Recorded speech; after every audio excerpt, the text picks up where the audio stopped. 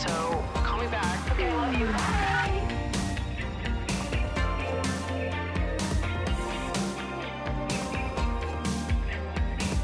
Hello, everybody, and welcome back to another episode of Emotionally Online, a podcast for spilling guts and sharing secrets, hosted by yours truly, the one and only Maddie fucking Drosbag. Whoa! We're doing another solo episode this week. I promise. I'm going to start bringing more of my friends on. We're going to have more conversations, but right now, this week, it's just easier for me to film by myself with all the other shit that I have going on. I feel like I've been so behind on life in general recently. I feel like I'm trying to play catch up, but I'm getting there. I'm getting closer to getting there.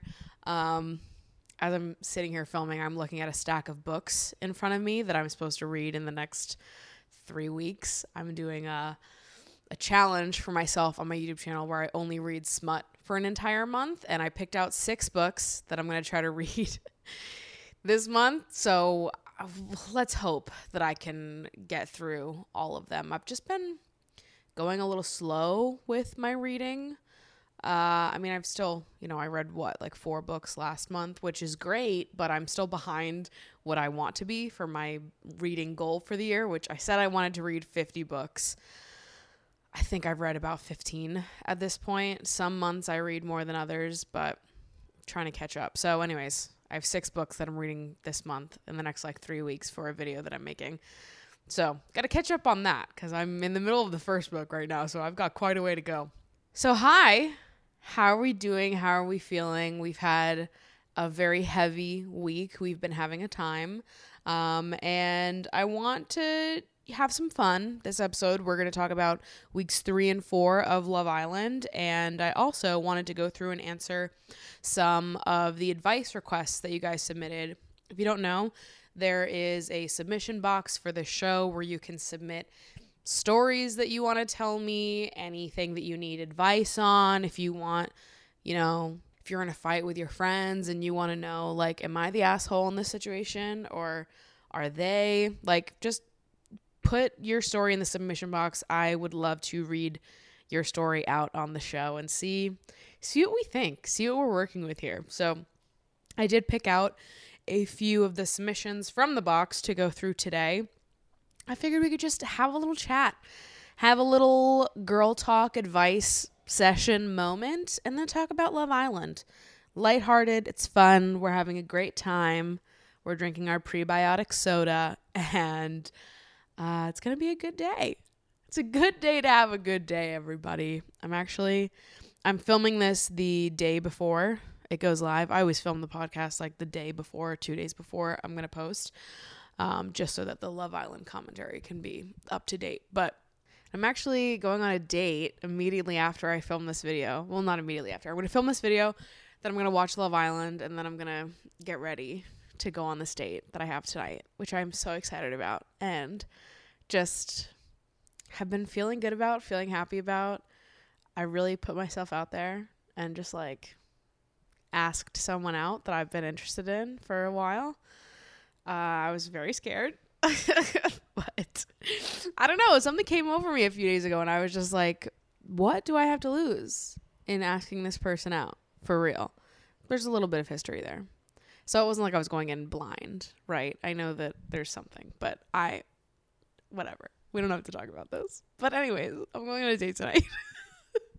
And I'm very excited about it. So I'm just in an all-around good mood, ready to talk about Love Island, answer some advice questions. So let's just jump right into it.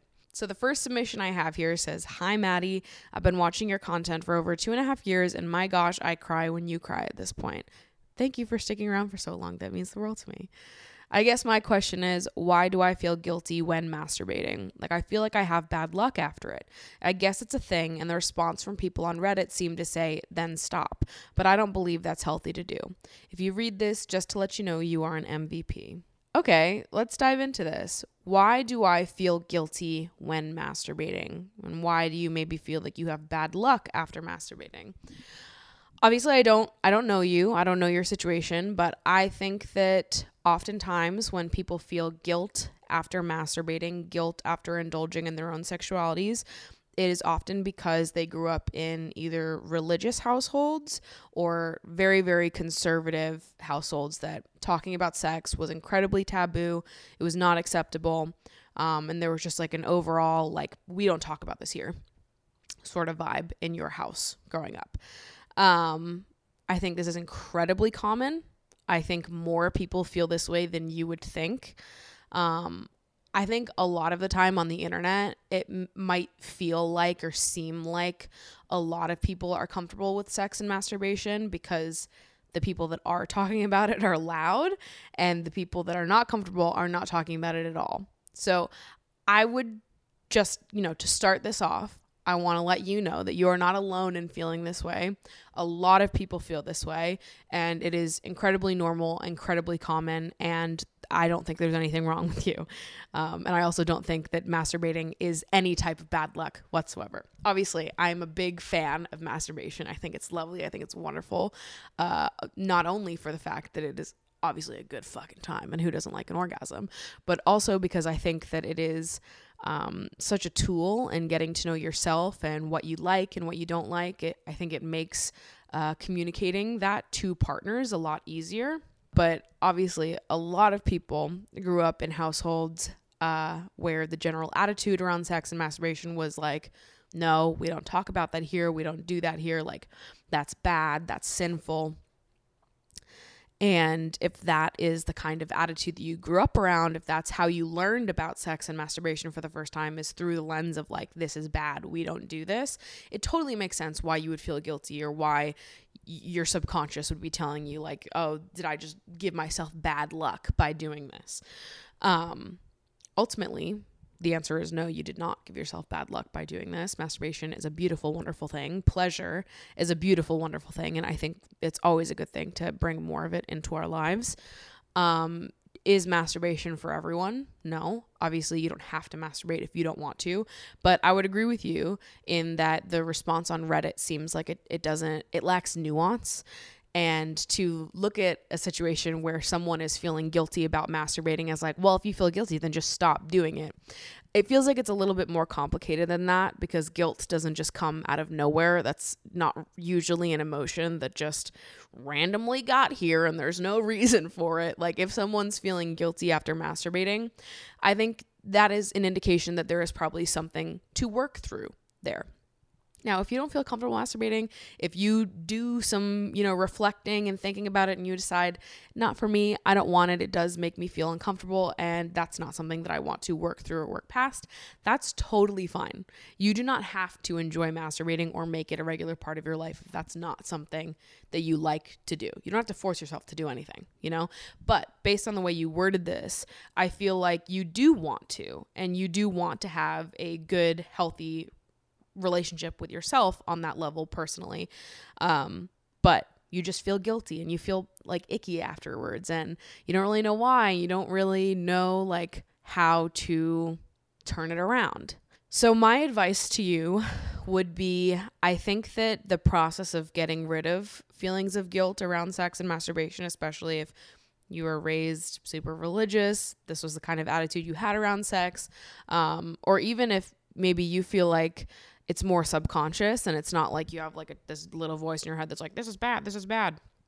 If it's just like a feeling that is here and you don't know why it's here, and it's more like a subconscious, even if you don't actively believe that sex is bad and masturbation is bad, it might just like sort of be grilled into your brain from years as a kid, if that was, how you were brought up.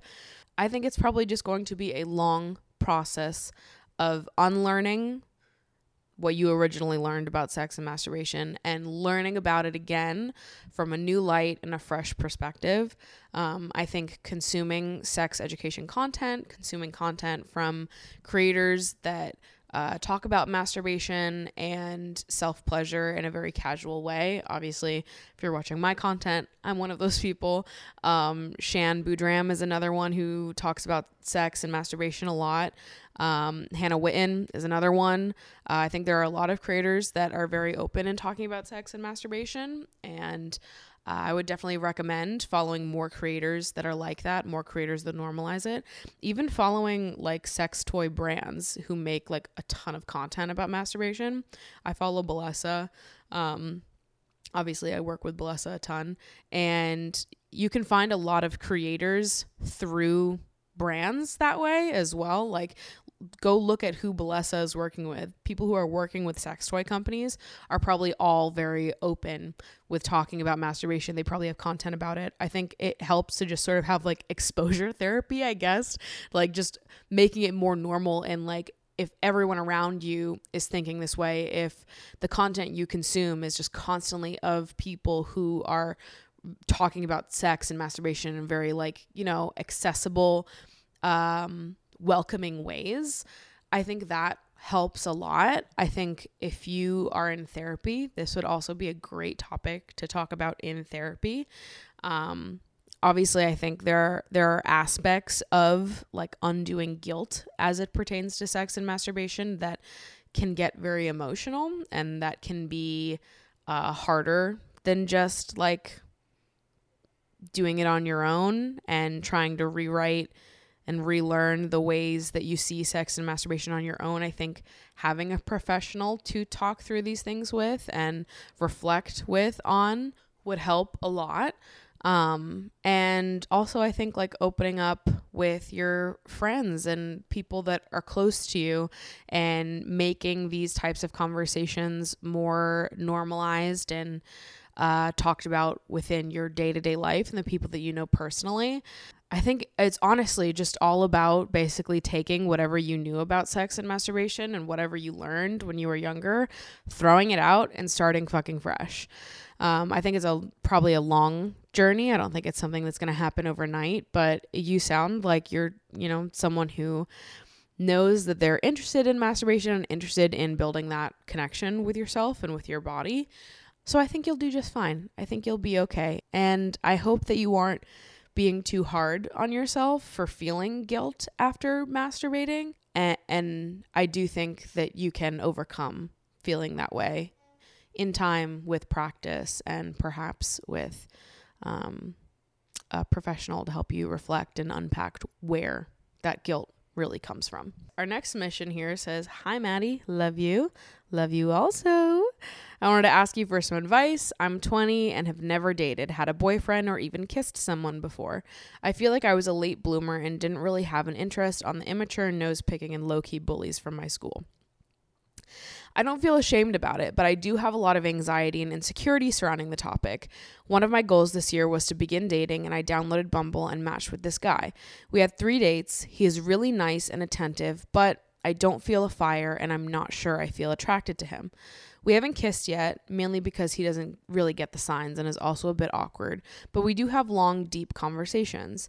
He is a nice dude, but I'm not sure how that can evolve. How do you differentiate between a possible good friend and a possible good boyfriend? And how do you release yourself from your own 2-decade-long expectations about your next boyfriend?" This is a fantastic question.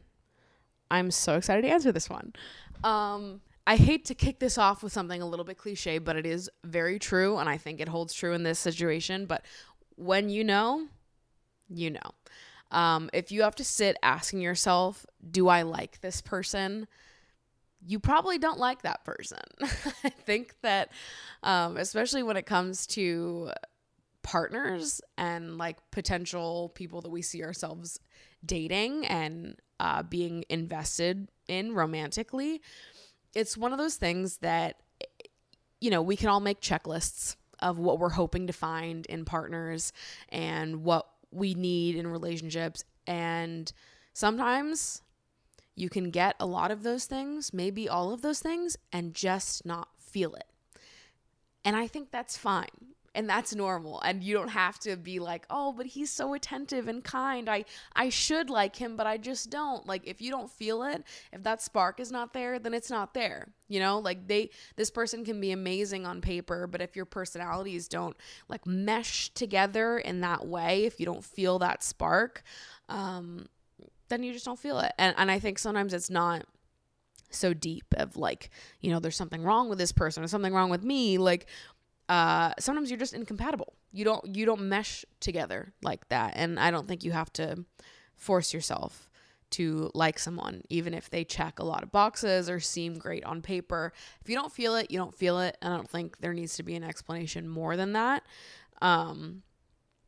As far as your question of how do you differentiate between a possible good friend and a possible good boyfriend, I guess I just sort of see it as a you know when you know type situation. If you're sitting there asking yourself, do I like this person or is it just a friend? I think you have your answer. I think you know. I think sometimes things can grow and evolve over time, and maybe at first there's not really something there and you keep putting time into it, you get to know this person better and something grows and evolves and you do start to feel an attraction towards them. Only you can know what that timeline is. For me, I feel like I usually know if I'm gonna like someone after the first date. Like I can tell if like it's there or not, the spark is there, but that's not the case with everyone. Sometimes it takes longer to get to know that person, to understand, your connection, your dynamic, to sort of grow into it a little bit before deciding like, yes, I like this person. I see something, we have some sort of connection. Sometimes it just takes longer for that spark to spark. It could still be there, but I think oftentimes if you've been going on a few dates, you've gone on like 3 or 4 and you're still sort of like, I don't know if I feel it, it might just be not the right fit. Even if he checks a lot of your boxes and is like super great, if you don't feel it, you don't feel it. And like imagine meeting someone who checked all those boxes, but you did feel it with, like that someone is out there for you and you just gotta go find that someone. Not everyone's gonna be a match. That's totally okay. And the second part of your question, how do you release yourself from your own 2 decades long expectations about your next boyfriend? Which I can relate to that. I don't think there's anything wrong with having expectations and with being like, this is what I expect in my next partner. This is what I want. I think that's an incredible thing. It's an amazing thing to know what you want so clearly and to be able to go out and look for that and get what you deserve. Like fucking more power to you. Go out there and fucking get it. I would just encourage you to not be like the most rigid ever, especially with the expectations that you have that are maybe more like appearance based or stuff that is, I think it's good to set expectations and boundaries of things that we know are like, I need this in a relationship. Like for myself, I need someone who communicates well and consistently and who shows up. I do not do well with partners who are sort of wishy-washy, who are shit at texting, who disappear for days on end. Like I will never get along with people like that. That is not the type of partner that I need to be around to feel good. I know that about myself. That's a hard line. That's like a hard expectation for me. But, there are other things that are maybe not like so do or die in relationships that like I can sit here and say, oh, I really love dating other creative people. I love dating other people that do video, writers, musicians, people that I can connect with on that level, since creating is such a huge part of my life. That's something that I definitely look for and that I find myself being more attracted to, but that's not like do or die for me. I'm not going to not date someone because they're not creative or, they don't have like some type of connection to me in that way. It's fine to not. So I think my only thing is like this dream person that you've been thinking of, this dream relationship that you've been thinking of, just do a little bit of thinking on like, what is it that you actually genuinely like need, no negotiations? What is it that is truly very important to you? And what is just like parts of that fantasy and parts of that dream that could be changed and that wouldn't impact your happiness whatsoever, just like keeping the stuff that really matters and sort of letting go of the stuff that is more on the outside of the stuff that really matters. Also, you are 20. You've got so much time to figure this out, to figure out what you want and to date and to, meet other people. Don't feel discouraged if, the first guy that you meet on Bumble is not the one. I can't tell you how many dates I've been on dating apps, and none of them were the one. So, don't feel bad about it. You've got a lot of time, and odds are the first people you match with on Bumble are not going to be the one, and that's okay. Next question is also about dating apps. It says, I've been on dating apps for a couple years now and nothing good has come out of it. What's your take on finding your partner on a dating app? Do you think that because it's somewhat of a shortcut to connect with people that finding your soulmate just isn't going to happen without it happening naturally? Also, wouldn't you think it'd be super awkward to introduce your significant other to your family and saying you met them online? Would love to hear your opinion on this. So obviously I'm very critical of dating apps because I have been on them and for many years. And, you know, we can criticize and make fun of dating apps, especially us bitches that have been on it for years. Like, it's sort of like the same vibe of like, I can say my brother is an asshole, but you can't say my brother is an asshole. Like, I can say he's an asshole because that's my fucking brother. I can say that dating apps are fucking annoying and shit because I've been on them for years. But people who've never done the dating app thing and never like been on dating apps, there is a part of me that's like, okay, hey, but you don't know, but you don't get it. And like, there are some good parts of it too. People who are on dating apps are not just like fucking on here making ourselves miserable for no reason. Like, there's a lot of pros to being on dating apps, which is why I'm still on them. Obviously, if it was all bad, I just wouldn't fucking go on them. But I think there are a lot of pros to being on dating apps. And ultimately, I think that like this idea that meeting someone online is like weird to talk about or embarrassing feels a little early 2000s to me. And listen, you know I love the early 2000s, but I just think that things have really changed. Like I remember growing up and seeing the ads for like Match.com and eHarmony and being like, the sort of cultural conversation around those things at the time was like, oh, that's embarrassing. That's a last ditch effort to find someone who likes you. And I think that a lot came from the fact that those type of sites, social media, very new at the time. So people are automatically like, this is weird. Why would we do this? We've been doing it in a different way for, you know, since the dawn of time. Why would we meet people on the internet? Why would we date on the internet? But I think the reality is just that like social media and meeting people online and meeting people on the internet has become a major part of our culture with the development of social media. And I don't think that there's anything different about meeting someone on a dating app versus meeting someone in real life. And I say that because a lot of the people that you're meeting in real life are also on dating apps. Like, they're so popular, especially like an app like Hinge, Bumble. You go out to a bar in Manhattan, you go out to a bar in Brooklyn, and you just start going around to people like, hey, are you on Hinge? Hey, are you on Hinge? Fucking most of the people in that room are going to tell you, yes, I'm on Hinge. Yes, I have a dating app. If you're single and you're living in a city, odds are you are on dating apps. So a lot of the time, like the people that you could meet in person, you could also meet on a dating app. And just because you have a dating app doesn't mean that you can't meet someone, you know, day to day. If you meet someone at a coffee shop, you meet someone at a coffee shop. Like, the fact that you have the app isn't retracting or like making that not happen in any way, you know, like it's just another way to possibly meet someone. And you could meet someone out and about at a coffee shop, at a park, on a walk, at a restaurant, at a bar, or you could meet someone on the app. At the end of the day, it's just like another additional way to meet someone. And I think if you're trying to date, you're trying to put yourself out there, like, why fucking not put yourself out there in more than one way and just up your potential of meeting someone, especially because fucking everyone is on the apps. It's just a fact. With the growth of social media, with how, you know, connected we are and on our phones all the time, like, online dating apps make a lot of fucking sense. And most people, it's just more convenient. So I think that like the way that dating apps and dating sites were seen when they were first sort of becoming a thing, it's just very different now, and everyone seems to be on them. And I don't think that it's like weird or embarrassing at all. I wouldn't feel weird. Like, if I started dating someone that I met off Hinge, I wouldn't feel weird about that in any way.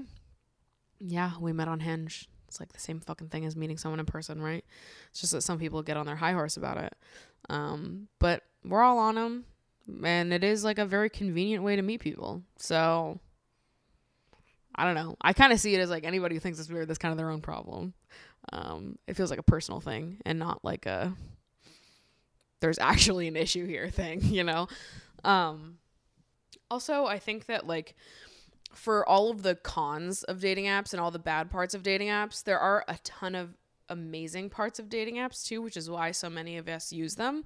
Speaking for myself, for example, dating as a plus size woman is an interesting experience, a unique one, you know, if you know. I feel a lot of anxiety and fear around men, as a lot of us do. But a lot of my anxiety and fear around men is like very connected to my body and my body image, because anyone who's ever been mean to me about my body is a man. So I feel like naturally more reserved when it comes to like going up to someone in public and hitting on them, because I am afraid of how they might react to me. And that's obviously like a difficult thought, and it's not one that I even like, it makes me feel gross to even talk about, because I've had an abundance of people interested in me and want me, and I don't think that my body makes me less desirable in any way. There are tons of people that are so excited to date a woman like me and will love me the way that I deserve to be loved. But it is worth noting that fat phobia does exist, and some people are very scary. So there's, for me, when I, you know, have gone out to bars with my friends in college, or a park, like anywhere that you can meet someone and there have been men around, like I'm never going to go up and flirt with some guy that I find attractive in a bar, because I don't know how he's going to react to me. And there is a fear inside me that like, okay, maybe I'm going to go up to this guy and he'll react to me well. Or maybe he will get really fucking mad that I even thought that he would be interested in me. Like, I know how violent fat phobia can be, and I honestly don't want to go through that. I don't want to experience that. Not to like put a Debbie Downer on this, but these are things I think about. And like going up to men in public, it's something I'm too afraid to do, because not that I don't think that I'm hot and desirable. I do think that I'm hot and desirable. And I think a lot of men would love if I walked up to them, because they're too intimidated to walk up to me. But I probably won't do it, because you can't tell if someone is like not a violent fat phobe or not. You know, like men are scary. I'm scared of them. And I have enjoyed dating apps because it takes away that part of it. I already know that they're attracted to me. I already know they're interested in me before we ever start talking. So I can show up as my honest self and be honest and be flirty and put myself out there and take the lead, where if I met someone in real life, I probably wouldn't take the lead, because I am too afraid of them. I'm too afraid of what they might do or say to me if it turns out that they are a fat phobe.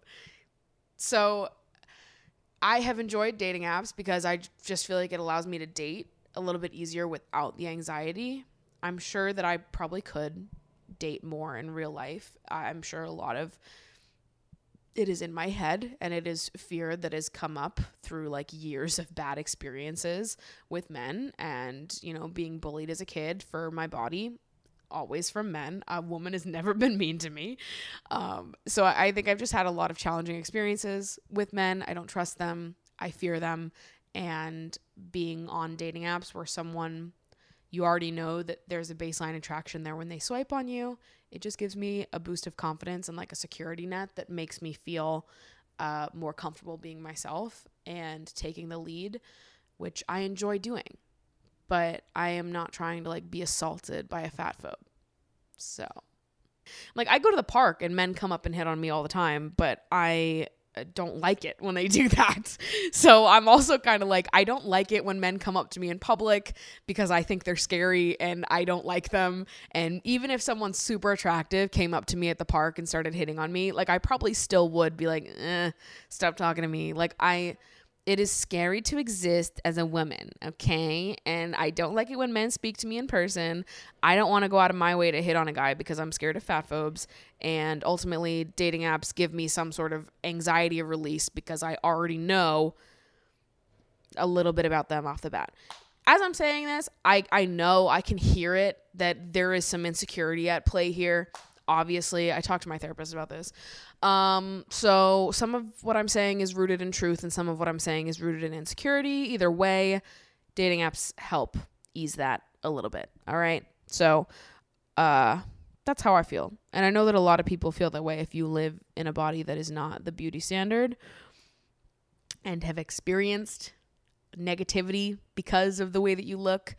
It is nice to just have the affirmation about your physical appearance before, really putting yourself out there. That's all.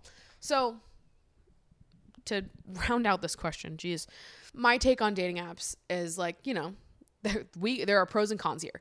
We can criticize dating apps up and down all day long. Fucking that's what I do all day long. All I do is bitch and moan about dating apps. But there are a lot of pros to being on apps. Otherwise, we wouldn't be on them if they were all bad. Also, I think we're just at a point in time with social media and the way that we connect with each other online that dating apps are a very natural thing for a lot of us. They're convenient. They're a nice way to meet people and put yourself out there. And all of us are on them. So I don't see any real difference in meeting on a dating app versus meeting in real life. Because a lot of the time, like, you're meeting on a dating app and then you take it to real life. You text for like a day or two, a week, then you go on a date and then it's like the same fucking thing, right? So I don't see much of a difference. I don't personally care. I think it's just sort of like, welcome to 2022, All right. Those took me so long to answer. So that's it for the advice column for today. Now it's time to hop into Love Island. The Islanders are back in the villa, mate. I'm having so much fucking fun this season. It was a little slow. Started a little slow, but we're fully fucking heating up now. The drama is here. The drama is fresh. We're having a good fucking time. So I'm going to talk about weeks 3 and 4, which is like, oh God, no, I've got to do math inside my head. It's like episodes 12 to 19 and then 20 to 25. So 12 to 25. Took me a minute, but we got there. I think those are the episodes that I'm talking about. I can tell you that we're going to talk about up into when they leave for Casa Amor. I'm not going to talk about Casa Amor. I'm literally filming this the day before the episode goes live. So I have watched 2 episodes of Casa Amor stuff so far, but I'm not going to be talking about that in today's episode. So let's open up my notes here, mate. All right. So let's open up the notes. Okay. I have to like transport myself back to week 3 because it's been a minute now. So now I'm like a little bit out from what happened that week. But first note I have here on my list is please talk about Ekin saying she feels like she's in a relationship after knowing Jay for 2 days. The thing is that Ekin, you want to be like, oh my God, because she is off the rails. Like she's completely unhinged sometimes, but I fucking like her. I do. I like her. And I like see bits of myself in her because, come on, Ekin is an anxious attachment girly if I have ever fucking seen one. So I'm like, I see like parts of her that I'm like, like in another reality, in another dimension, that could be me. It's not, but like there's aspects that I'm like, all us anxious attachment girlies look at Ekin Su and think, ooh, in another reality, I am me and she is we, like there is some overlap happening there. So I like see her, I hear her, I understand her, I get her. She is still off the rails. But I guess at the beginning of week 3, she is still with Jay. She's abandoned Davide. She's a liar. She's an actress. Still with Jay. Literally has been 2 fucking days. She's like in her confessional saying that she feels like she's in a relationship with Jay after it being 2 fucking days. This is why I love Love Island so much, because it is like so unhinged. It is, but it's like, it's not even their fault, right? Like, they're being driven to the brink of insanity because of the producers of this show and the format of it. Like, you can't even blame them for being off the fucking handle and saying shit like that. Because I'm like, well, maybe I would too. Like, if I was in a villa and they were like, we're going to put you under constant surveillance for 3 fucking months. Like, maybe I would start saying shit like that too. I can't fault them. I can't say that I would be better, because maybe I wouldn't. And we'll never know, because they will not put a fat bitch on Love Island. So I get to sit here and make fun of them from my couch. But to be honest, like, maybe we wouldn't be better if it was us in the villa, guys. I'm just saying. But that's like such a major appeal of the show to me, is how like disconnected from reality these people are, and how like the relationships go from 0 to 100. They know each other for 5 fucking days and they're like, oh my God, it's so good. It's so good. And I love it so much, because I feel like so much of dating not on Love Island, like in the actual world, like if you acted like you did on Love Island in real life to people that you meet, people would be like, I don't know how to process this. I don't know how to handle this. I've known this girl for 2 days. And she says it feels like we're in a relationship. She doesn't even know me. But like, on Love Island, that's normal, babes. That's normal Love Island behavior. And it feels refreshing to me for things to be a little bit more escalated and unhinged and just fun. We're just having so much fun. So I enjoy it, and I'm Team Ekin-Su. I don't care what she does. I don't care if she does wrong, which she very often does and she will continue to do. I am, at this point, Team Ekin-Su.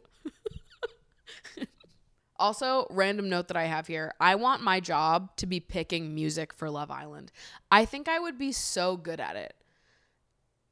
I have been, like, every time they have a song come on that I like, I'm, like, sitting here Shazamming it. I've been looking through everybody's playlists on Spotify that's, like, Love Island 2022, all the music they're using.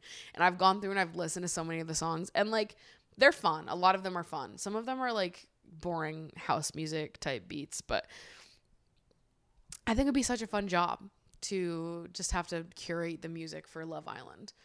And I get the vibe. I see what they do. I see what they're going for. So I actually think that I could be a great hire. So Love Island, if you're looking for a new music vibe curator, you just let me know. And you can credit me as vibe curator of vibes. And I'll throw you some suggestions, because I think I've got a good ideas. I think my brain is being underutilized here. I have some things written here that I literally don't remember anymore.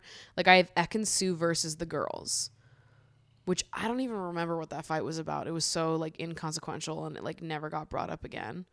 But I did have written here that I think the whole thing is stupid, and Ekin made it worse than it needed to be. But I'm still Team Ekin-Su. I don't know what the fuck I was talking about in these notes. I am Team Ekin-Su. All right, fast forward a little bit. We get to the elimination where we get rid of Ikenna and Amber, which Ikenna I saw coming. That man was here for a vacation. He was not here to find love. And yeah, there was no shot that Ikenna was gonna make it through. He was just boring as fuck.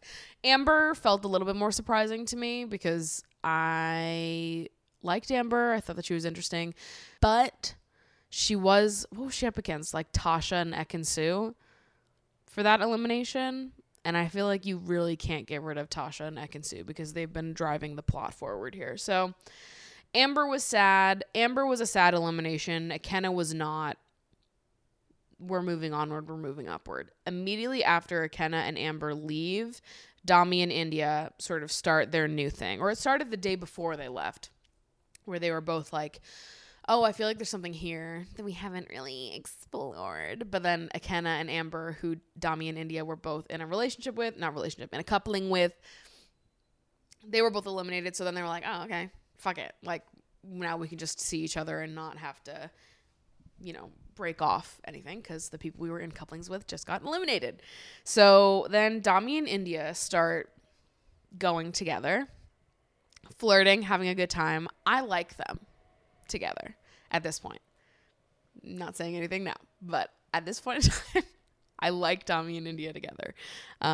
Mainly because I think India is just the cutest, sweetest thing ever. She's the most down-to-earth, normal girl in the villa. And Dami is hot.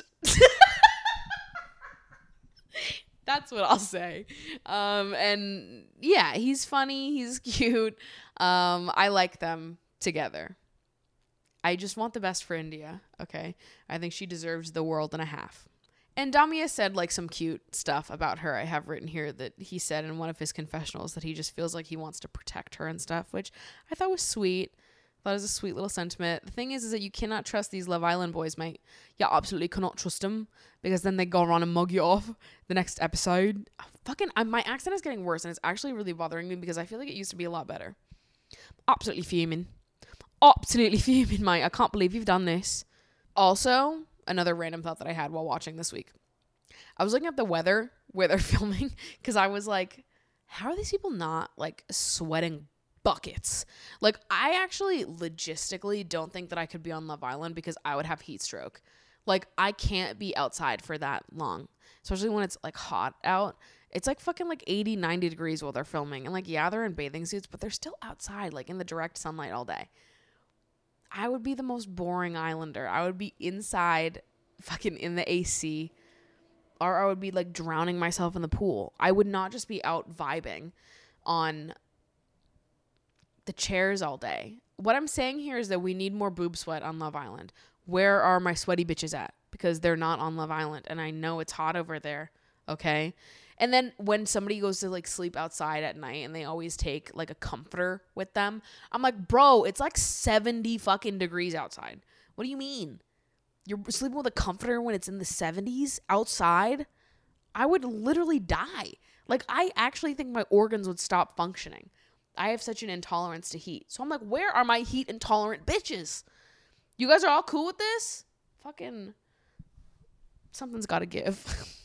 So things are going on. Obviously, Ekin is like way too full on for Jay. And at this point, Jay is sort of like, yeah, you know, we coupled up and now that we're like in it, she's just, you know, she's a little much for me. She's a liability is basically what he said. And I get it, but I'm still Team Ekin Su here. I am Team Ekin Su, and I think that Ekin deserves someone who's going to appreciate that part of her. I see her. I feel for her. I like her. So I am still Team Ekin Su. Even though I get it, it like is a lot for 2 days in. But I'm an Ekin Su defender. I just am. Sorry, my notes are actually fucking all over the place. I don't know what the fuck was happening. But let's talk about Davide and Danika's kiss. Because what the fuck was that? Davide is an enigma to me. I don't understand him. I will not pretend to understand him. He is a weird man. He's a very weird, strange man to me. And he's very awkward. But I don't think that other people perceive him as awkward. Like, it seems like on the show, everyone is just like, oh, he's so hot and sexy. He has a six-pack. He can do anything. But then we have the kiss between him and Danica, where there was like, it was like incredibly awkward. Like, there was like no vibe between them whatsoever. And then Davide just like leaps over and like lays one on her. And Danica's like visibly uncomfortable and is like shocked, taken aback by the fact that Davide just like went in and like full on snogged her. And I don't think that's Danica's fault. Like, I think that Danika's sort of getting the short end of the stick here. I feel bad for her because she just like hasn't had an easy time in the villa. She hasn't met anyone yet. And then there's like this super awkward kiss. But I think the awkwardness is on Davide's part. He's the weirdo here. So then we have the unraveling of Ekin Su and Jay's relationship that's sort of happening at the same time as Antigone and Charlie enter the villa. Ekin-Su and Jay's relationship sort of falling apart comes about because Jay wants to talk to Paige, who's currently in a couple with Jacques.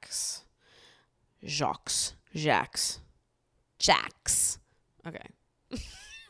Paige is currently with Jacques. And Jay now wants to get to know Paige, who initially Paige would have been into Jay, but now it's like she's too deep in with Jacques. And Miss Ekin-Su goes on a little bit of a bender. She has a little bit of a moment again. And then Charlie starts hitting on both her and Tasha. For a moment, it seems like Tasha is interested, and then not anymore. Ekin, it seemed like her interest was mostly just because Jay had just pied her off. So she had to sort of, put herself out there again. This is really bad, you guys. And then the last note I have for week 3 is the Andrew Tasha drama. I think they're being very unfair to Tasha. So obviously Charlie came in, took Tasha on a date.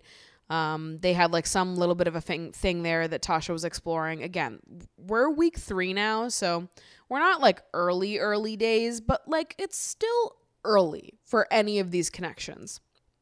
And so Tasha was naturally exploring Charlie coming into the villa. Again, these Love Island standards are different than real world standards though. So in a real world situation, dating someone for 3 weeks is like not a large amount of time, and it is still fine if you want to date and see other people at that point. But in Love Island time, that's like you've been together for like a year. So the boys, mainly Luca and Dami, they seemed to have like a beef with Tasha, and they think that she's basically just sticking with Andrew until someone better comes along. They think that she's just sort of a little bit snaky in that regard. Now, I don't entirely disagree with them. I'm not sure that I believe that Tasha is super interested in Andrew either, but I think they're being unfair to like villainize her for that, because at the end of the day, it still has only been 3 weeks, if that, at this point. It's like 2.5. So I like get the point, because I also think that Tasha is not that into Andrew, but can you really blame her for that? Like, why are we getting all up in arms about this? All right, so then we have week 4, which is a bunch of the same shit. Like, I could go through all my notes here, but really I think that the most interesting part of week 4 was the stripping challenge, which has it ever been that fucking graphic in any season of Love Island? I don't know, like, do people literally take lessons before going on Love Island? Because there's just too many of them that were good at that. Like, I get some people being good at it, like, oh, you're dancers, or you've got experience fucking doing lap dances, or maybe you're just confident as fuck. But taking a group of like 10 people and being like, okay, all like strip and give lap dances to each other, and they're all like super fucking sexy and like going balls to the wall with it, all of them. I'm like, all of you? Did you guys prep for this? Like, it just seemed unreasonable that many people would be good at it in the villa. I was like, what are the odds that all of you are really good at this? Yeah, it was like really explicit. I thought it was like the most explicit stripping that has ever happened in Love Island history. I've never seen them go as crazy as they did in this episode. Jay was flexing literally harder than he ever has in his entire life, which I don't like Jay. I don't know why. I can't even really tell you why. Maybe it's because I'm an Ekin-Su defender, but I also just think that, I don't know. There's something about like that genre of guy that's just like flexing so hard his like veins in his forehead are gonna burst. They kind of irk me. I don't know why. The best part about that fucking challenge though, which God bless this man, but this was so humiliating, is everyone was so hot, like so sexy, so confident. Like, if you're not good at lap dances and being sexy, like, you at the very least you have to commit to the bit, right? So Sir Charles, fucking Charlie over here, comes out in like a Speedo like full asses out. It was like a thong in the back and just like light coverage in the front. I don't think that's his fault. I think that was the producer's fault for putting him in that. And maybe he was just so uncomfortable with the outfit that he was in that he couldn't really, I don't know, put himself out there. But even as I'm saying this, that man walked out and started doing the worm. If you were self-conscious about your outfit and like your dick falling out of this tight little Speedo thong, like you probably wouldn't do the worm. If I was Charlie and I could do the worm, but I was in like that little fucking banana hammock, like I wouldn't do a worm with that. I would think that the second I got up, my dick would just be fucking out. So maybe I take it back. He is just a weirdo. So he starts doing the worm and everyone was like, oh, okay. And then he like gets up to the girls and is just the most awkward person I've ever seen trying to like seduce people. He wasn't like really trying to be sexy. He just like would stand in front of the girls with like, he'd like put his dick in their faces, but he'd just like stand and then he'd like turn and move to the back and have his cheeks in their face. And it's like, what are you doing? Like there was no attempt to be sexy there. He was just like a robot that also did the worm. It was very cringe. I felt very bad for him. And ultimately the joke is on me because I'm the one who fucking had Charlie in Fantasy Love Island this week.